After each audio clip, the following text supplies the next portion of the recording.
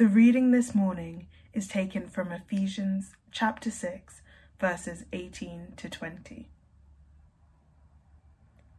And pray in the Spirit on all occasions, with all kinds of prayers and requests. With this in mind, be alert and always keep on praying for all the Lord's people. Pray also for me, that whenever I speak, words may be given me, so that I will fearlessly make known the mystery of the gospel, for which I am an ambassador in chains. Pray that I may declare it fearlessly, as I should. Hi there, everyone. So good to be with you today, and I do hope you're looking forward to some cautious hugging from Monday. Last week, Stuart began a new series of sermons called Thy Kingdom Come. And he began by looking at the great truth of the priority of the kingdom of God and how Jesus kept coming back in his teaching to talk about the kingdom. I'd actually go a little bit further and would say that the whole Bible can be best understood by thinking of the kingdom of God from the beginning of Genesis all the way through to the end of Revelation. In fact, I'm going to be doing a series of 5 Monday evenings beginning in June, looking at an overview of the Bible. And the overarching theme I have is the kingdom of God. It makes sense of all the different kinds of writing over so many thousands of years. I do hope some of you will be able to join me on those evenings. That's the plug.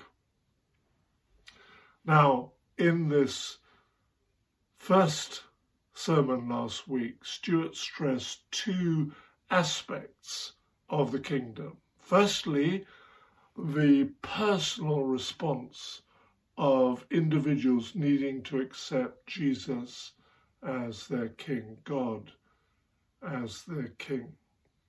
But secondly, he pointed out how there was a communal element to the kingdom of God, and that we, the church, are called to work together for God's purposes in the kingdom.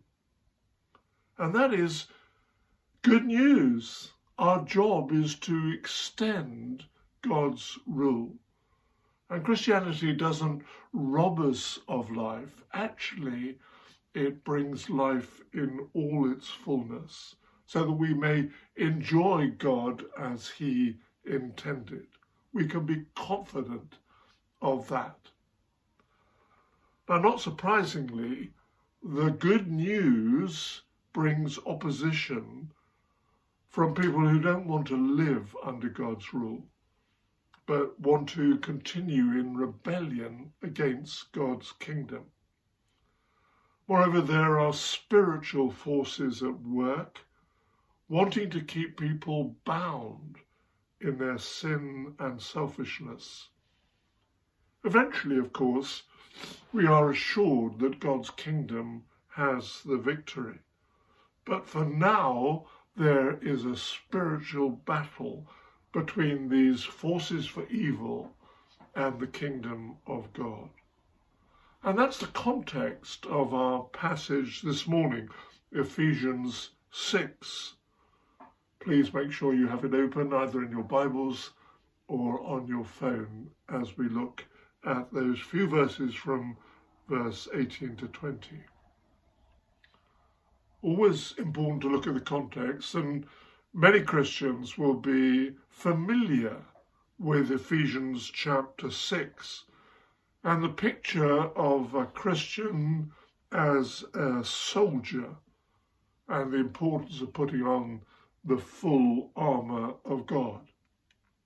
Indeed, I know friends who take this fairly literally, albeit metaphorically, and as they get dressed in the morning, put on the belt of truth and the breastplate of righteousness and the helmet of salvation. But an army works together. Individual soldiers must obey orders of their commanding officer, but it is for the benefit of the whole. And again, this shows both our individual need to have God as King and our corporate commitment to his kingdom purposes. The armour is mainly defensive against the attacks of the enemy. But the apostle comes on to the offensive weapons. There are two. Firstly, the sword of the Spirit, which is the word of God, verse 17. But secondly, prayer. And we've got into our verses. Individually and corporately, if we are going to get behind the purposes of God and the kingdom, we need kingdom prayer. Probably says more about me than anything, but I was struck as I read these few verses how many words in our translation begin with the letter A. And I'm going to make each of my 3 points begin with A as a result, hoping that that will be easier for you and me to remember them. And firstly is the word all.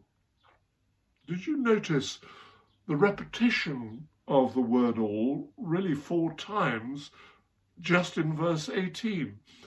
Pray in the Spirit on all occasions, with all kinds of prayer and requests. Always keep on praying for all God's people, not just the ones you like or appreciate. Christian prayer is wonderfully comprehensive. We are to pray at all times, both regularly and constantly, with all kinds of prayer, short prayers and long ones, extempore and carefully crafted prayer, thanksgiving and intercession, adoration and confession, silent and aloud, contemplative and exuberant. The list is endless. God has made us with varied personalities and varied ways of praying, different characteristics and spiritualities. Let's not look down on the way others pray, but learn from them and bless them.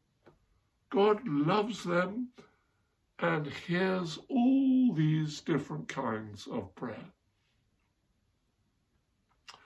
I remember when I first arrived as Dean of Coventry at the turn of the century, finding the liturgical prayers a bit tedious and formal compared to what I was used to. But I grew to love and appreciate the carefully crafted collects of our Book of Common Prayer and Thomas Cranmer.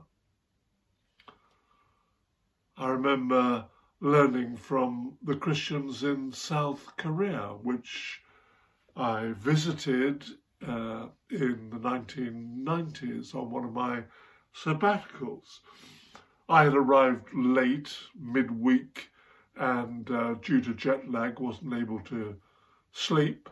So I got up about midnight and went downstairs to have a look at the great worship facility building next door. And to my surprise, even at that night, young people were streaming in. So I joined the crowds and I found myself surrounded by thousands of young people. It was the weekly prayer night for the 20s and 30s. I didn't understand a word, but as well as a leader giving some instructions and presumably things to pray about, by and large we then spent great swathes of time simply praying out loud all together. And we were accompanied by a great man hitting a gong, a bit like a Arthur Rank film. It was new and strange to me, but very striking. I slipped away after an hour and a half or so and eventually got some sleep. This church in Seoul had actually bought a mountain for people to go and pray. I went out there a few days later and I was struck by different ways of praying. Many individuals and groups of 2 and 3 in caves, just praying away quietly. I was walking through the undergrowth and suddenly I heard the most frightening sound. I thought someone was being attacked. So very cautiously, I pushed my way through the forest. And I wasn't quite sure what I was going to find, and I certainly didn't really want to get involved unless I had to. And I came across 3 young men on their knees, crying out to God. I was struck dumb and tiptoed away, conscious that I was on holy ground. I left South Korea a few days later, very much aware that there was a great deal that wasn't going to transfer culturally back to the church in West London where I was serving, but struck by their commitment to prayer. No wonder God was mightily at work there. A country that had very few Christians at the turn of the 19th century to a place now where over 50% of the population are born-again Christians, sending out missionaries all over the world to take the gospel, the good news of the kingdom, to others. A little bit later, I went to Hong Kong, and there I saw a different kind of prayer. Prayer in the walled city for drug addicts, encouraged to pray away in tongues. That was what got them off their addiction and through cold turkey. You know, our church, Holy Trinity, has a great history of prayer, going all the way back to Charles Simeon. You know that after his conversion, he used to get up every morning at 4 o'clock and spend 4 hours meditating on scripture and praying away. I myself remember some wonderful weeks of prayer when I was there 10 years ago. And then it was great to see the huge wave of prayer for Rupert and Ollie Charkham when they were struck down by the virus. And it's been so good coming back to join the WhatsApp prayer group, see so many different people praying, and the regular prayer gatherings. There have been some horrible results of the pandemic. But one response which must have taken the enemy by surprise has been the fresh commitment to prayer. It's been so good to meet on Zoom from the comfort of our homes and pray away together. Let's not lose that as we come out of lockdown. This coming week of regular opportunities during Thy Kingdom Come to pray together is a great opportunity to do just that, to pray for kingdom purposes, knowing that up and down the country, many other Christians are also praying. The second word that struck me was alert. Look at verse 18 again. With this in mind, be alert.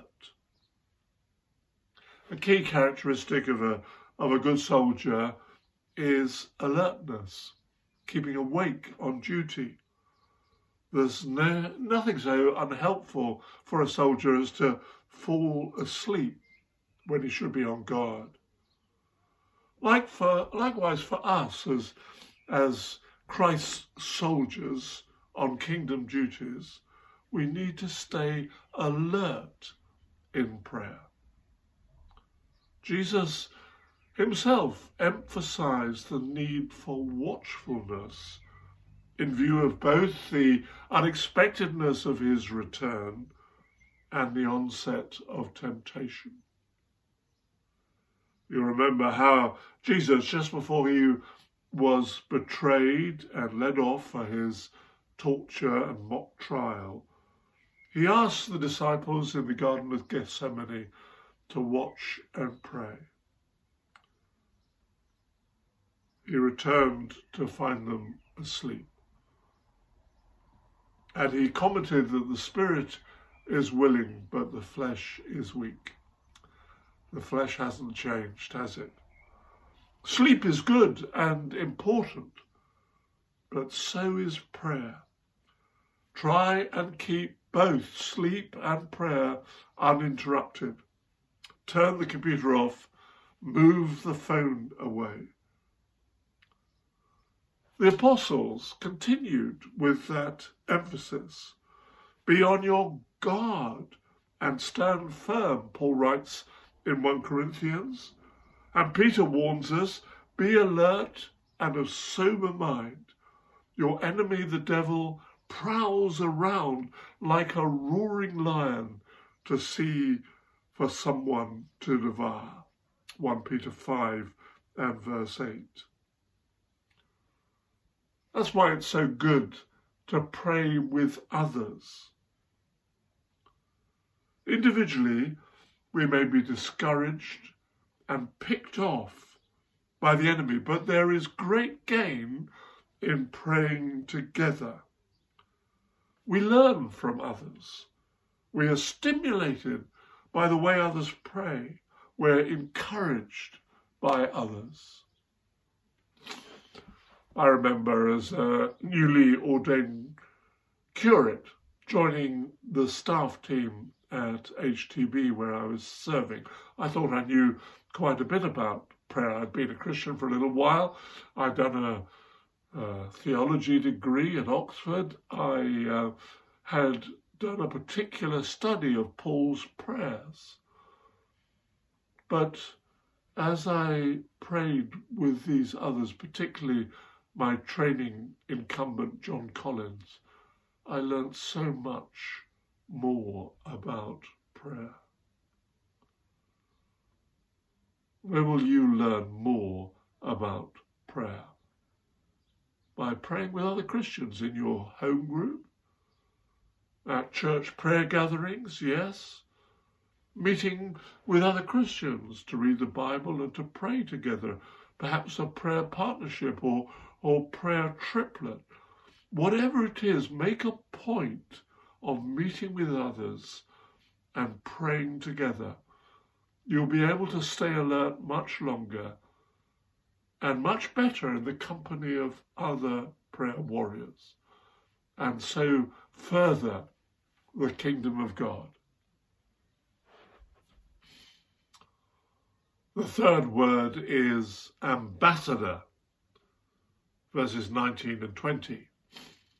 Paul goes on to pray also for me, that whenever I speak, words may be given me, so that I will fearlessly make known the mystery of the gospel, for which I am an ambassador in chains. Pray that I may declare it fearlessly and boldly. My hay fever season has started. The Bible tells us that we are all ambassadors for Christ, 2 Corinthians 5 and verse 20. What is an ambassador? Well, I looked it up.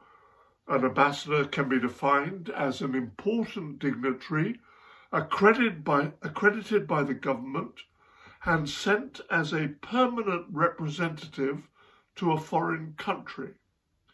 They represent and speak not their own views, but those of the government that sent them. As Christians now, our citizenship is in heaven.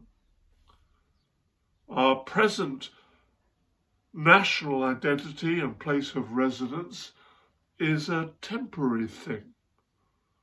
We represent God Almighty and His kingdom government alone.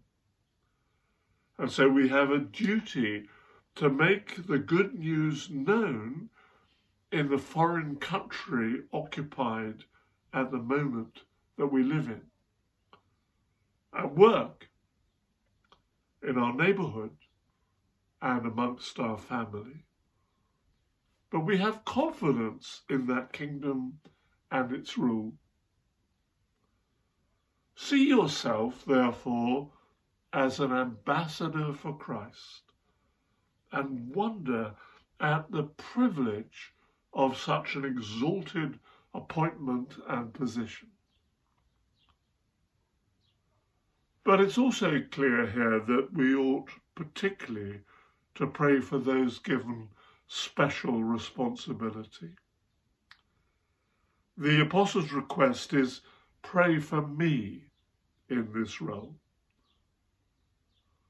Who in our day might this apply to? Who in our church ought we particularly to be praying for? Well, I guess God will lay different people on different folks' hearts. But that I would also suggest that we all ought to be praying especially for our leaders. You have a wonderful staff team here at HT who give themselves sacrificially for you. Don't take that for granted. Pray for them. And pray for your new vicar. It was great to see how much prayer was going on in the lead up to identifying whom God was calling to this role. It would be all too easy for that prayer to slacken off now. Rather, it should increase. The Church of England in general and Holy Trinity in particular will face all sorts of difficulties and challenges in the coming years. There's going to be huge pressure to compromise on the gospel, on the kingdom. Pray for Stuart and all the church leadership and all evangelists that the right words would be given them so that they will fearlessly make known the mystery of the gospel. Pray for all our leaders that they may stay true to kingdom principles.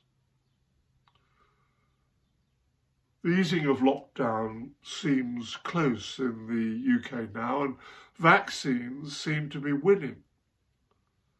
But whatever happens, we are Christ's ambassadors, given this extraordinary privilege and responsibility of representing Jesus and getting behind his kingdom purposes. Yes, we have different giftings and callings, but we can all pray in the Spirit with all kinds of prayer requests. So let's do it. Let's do some now. And back to you, Ollie.